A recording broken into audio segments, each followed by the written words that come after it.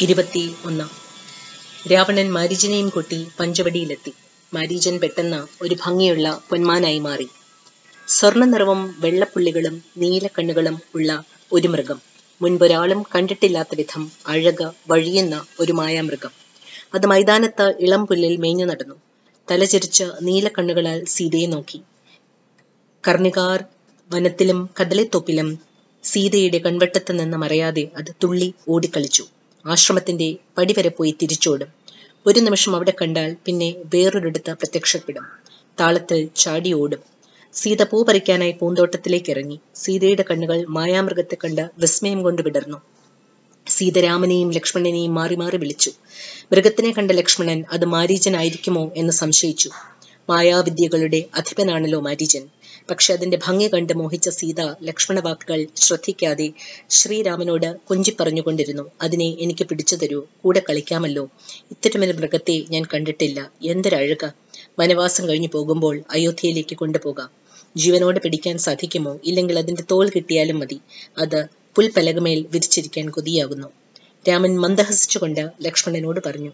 കണ്ടില്ലേ സീതയുടെ മോഹം? ഇനി ഇത് മാരീചൻ തന്നെയാണെങ്കിലും ഞാൻ പിന്തുടർന്ന് ഒരമ്പുകൊണ്ട് അവന്റെ കഥ കഴിക്കുന്നുണ്ട്. നീ ഇവിടെ മൈഥിലിക്ക് കാവൽ നിൽക്കുക.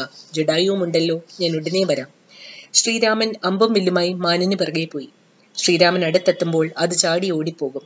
കുറെ നേരം നോക്കിയിട്ടും മാനിനെ ജീവനോടെ പിടിക്കാനായില്ല. അപ്പോഴേക്കും ഒരുപാട് ദൂരം ആശ്രമത്തിൽ നിന്ന് അകന്നു പോവുകയും ചെയ്തിരുന്നു. ഒടുവിൽ ക്ഷമ കെട്ട് അമ്പെയ്തു വീഴ്ത്തി മാനിനെ. അപ്പോൾ അതാ മാനിന്റെ സ്ഥാനത്ത് മാരീചൻ. എന്തു ചെയ്തുവെന്നോ മാരീചൻ? ശ്രീരാമന്റെ ഒച്ചയിൽ രക്ഷിക്കണേ, സീതേ, ലക്ഷ്മണ എന്നെല്ലാം വിളിച്ചു പറഞ്ഞു. കാടിന്റെ ഉള്ളിൽ നിന്ന് മെല്ലെ ദീനമായി മുഴങ്ങിയ ആ നിലവിളി സീതയും ലക്ഷ്മണനും കേട്ടു. ലക്ഷ്മണന് കുലുക്കമൊന്നും ഉണ്ടായില്ല. സീതയുടെ കാര്യം അങ്ങനെയായിരുന്നില്ല. ഭർത്താവിന് ആപത്ത് പിണഞ്ഞുവോ? ലക്ഷ്മണൻ ഉടനെ ഓടിച്ചെന്ന് അന്വേഷിക്കണം. ലക്ഷ്മണൻ നിന്നിടത്ത് നിന്ന് അനങ്ങാൻ കൂട്ടാക്കിയില്ല. ഏതെങ്കിലും രാക്ഷസന്റെ മായയായിരിക്കും. അസുരന്മാർക്കോ ദേവന്മാർക്കോ മനുഷ്യർക്കോ ആരാലും ജയിക്കാൻ സാധ്യമല്ലാത്ത വീരനാണ് ശ്രീരാമദേവൻ. അദ്ദേഹത്തിന് ആപത്തോ? അസംഭവ്യം. മാനിനെ കൊന്നിട്ട് ജ്യേഷ്ഠൻ ഉടനെ വരും. ശത്രു രാക്ഷസന്മാർ വട്ടമിട്ട് നടക്കുന്ന ഇടമാണ്. ദേവിയെ തനിച്ചാക്കി പോകാൻ നിർവാഹമില്ല. സീതയുടെ മനസ്സ് കലുഷമായി. പിന്നീട് പറഞ്ഞതോ അത്രയും പരുഷവാക്കുകൾ. ലക്ഷ്മണന് ജ്യേഷ്ഠനോട് സ്നേഹമില്ല. ആപത്തിൽപ്പെട്ട് മരിച്ചോട്ടെ എന്നാണ് ഉള്ളിലിരിപ്പ്. ഭരതന്റെ ചാരനല്ല ലക്ഷ്മണൻ എന്നാർക്ക് പറയാൻ കഴിയും? രാമനെ വഞ്ചിച്ചു കൊലപ്പെടുത്തി തന്നെയും സ്വന്തമാക്കാം എന്ന് വിചാരമുണ്ടെങ്കിൽ അത് നടക്കുകയില്ല. രാമനെ പിരിഞ്ഞാൽ അക്ഷണം തീയിൽ ചാടി മരിക്കും. ലക്ഷ്മണൻ കണ്ണീരൊഴുക്കി കൂപ്പുകയോടെ പറഞ്ഞു. എത്ര അസഹനീയം ഈ വാക്കുകൾ! ഗുരുതുല്യനാണ് രാമദേവൻ. അദ്ദേഹത്തിന്റെ ആജ്ഞ അനുസരിക്കേണ്ടത് എന്റെ കർത്തവ്യമാണ്. കേവലയായ ചപല സ്ത്രീയെപ്പോലെ ദേവി സംസാരിക്കരുത്. ഘോരമായ ദുർനിമിത്തങ്ങൾ കാണുന്നുണ്ട്. തെല്ലുനേരം കൂടി ക്ഷമിക്കുക, ജ്യേഷ്ഠൻ വരും.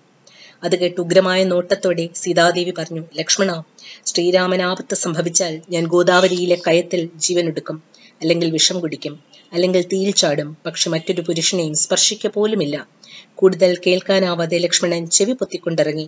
ഇറങ്ങുമ്പോൾ ആശ്രമത്തിന് ചുറ്റും ഒരു രേഖ വരച്ചു. എന്നിട്ട് പറഞ്ഞു, യാതൊരു കാരണവശാലും ഈ രേഖ മുറിച്ചു കടക്കരുത്. പുറമേ നിന്ന് ആർക്കും ഇത് മുറിച്ച് അകത്തേക്ക് വരാൻ സാധിക്കുകയില്ല. ലക്ഷ്മണൻ പോയി. സീത ആശ്രമത്തിൽ തനിച്ചായി. ലക്ഷ്മണൻ കാട്ടിൽ മറിഞ്ഞപ്പോൾ രാവണൻ വേഷം മാറി പ്രത്യക്ഷനായി. എന്താണ് വേഷം? തലയിൽ ജട, ഭസ്മം പൂശിയ നെറ്റി, മരവുരി ധരിച്ചിട്ടുണ്ട്. കയ്യിൽ കമണ്ടലു, മെതിയടി, വടി. ലക്ഷണങ്ങൾ തികഞ്ഞ ഒരു സന്യാസി വര്യൻ. രാവണൻ ആണെന്നാരുമേ പറയുകയില്ല. ആകാംക്ഷ കൊണ്ട് പഞ്ചവടിയിലെ വൃക്ഷങ്ങളും കാറ്റും വീർപ്പടക്കി നിൽപ്പായി. അരുത് അരുത് എന്ന വൃക്ഷങ്ങൾ തലയാട്ടി. ഗോദാവരിയിലെ ഒഴുക്ക് പോലും മെല്ലെയായി. ഉത്കണ്ഠയിലും സങ്കടത്തിലും മുഴുകി ഇരിക്കുകയായിരുന്ന സീത രാവണൻ വന്നത് കണ്ടില്ല. ഭദ്രേ എന്ന് സൗമ്യമായി രാവണൻ വിളിച്ചത് സീത കേട്ടില്ല. ഒറ്റ നോട്ടത്തിൽ തന്നെ രാവണന് ശൂർപ്പണഖ പറഞ്ഞത് സത്യമാണെന്ന് ബോധ്യപ്പെട്ടു. എന്ത് സൗന്ദര്യം! എന്തു വന്നാലും ഇവളെ കൊണ്ടുപോയേ പറ്റൂ. കണ്ട ഉടനെ ആശ്രമത്തിലേക്ക് കയറി ചെന്ന് ബലം പ്രയോഗിച്ചു കൊണ്ടുപോകാം എന്നാണ് കരുതിയത്. പക്ഷെ ലക്ഷ്മണരേഖ മുറിച്ചു കടക്കാൻ പറ്റുന്നില്ല. പിന്നെ എന്താണ് ഉപായം? രാവണൻ 2-3 വട്ടം ഭിക്ഷാം ദേഹി എന്ന് വിളിച്ചു പറഞ്ഞു. സീത ഞെട്ടി എഴുന്നേറ്റു. ആശ്രമത്തിന് പുറത്തൊരു സന്യാസി വന്നിട്ട് കണ്ടില്ലെന്നോ? സീത ഉപചാരപൂർവ്വം അദ്ദേഹത്തിനുള്ള ഭിക്ഷയുമായി വന്നു. രാവണൻ ലക്ഷ്മണരേഖ മുറിച്ചു കടന്ന സീതയെ പൊക്കിയെടുത്ത് പുഷ്പക വിമാനമേറി യാത്രയായി. പാവം സീത. അപ്പോഴാണ് അറിയുന്നത് വന്നത് സന്യാസിയല്ല, ദശമുഖനായ രാവണനാണ്. രാവണൻ സ്വയം പരിചയപ്പെടുത്തുകയും ചെയ്തു. ദശമുഖ രാവണൻ, ലങ്കാധിപൻ. കേട്ടിട്ടുണ്ടാകും. സ്വർഗത്തെക്കാൾ കേമമാണ് ലങ്ക. അതുകൊണ്ട് ജഡധരിച്ച് കായ്ക്കനികൾ ഭക്ഷിച്ചു നടക്കുന്ന രാമനെ കളയുക, എന്നിട്ട് തന്റെ ഭാര്യയാവുക. ലങ്ക മുഴുവൻ കാൽക്കൽ വയ്ക്കാം. സീത മുറവിളി കൂട്ടി. ആരുമില്ലാത്ത ആ വനപ്രദേശത്ത് ഒരാളത് കേട്ടു. ജഡായു. എവിടെ നിന്നാണ് കരച്ചിൽ കേൾക്കുന്നത്? അവിടം ലക്ഷ്യമാക്കി ജഡായു പറന്നുയർന്നു.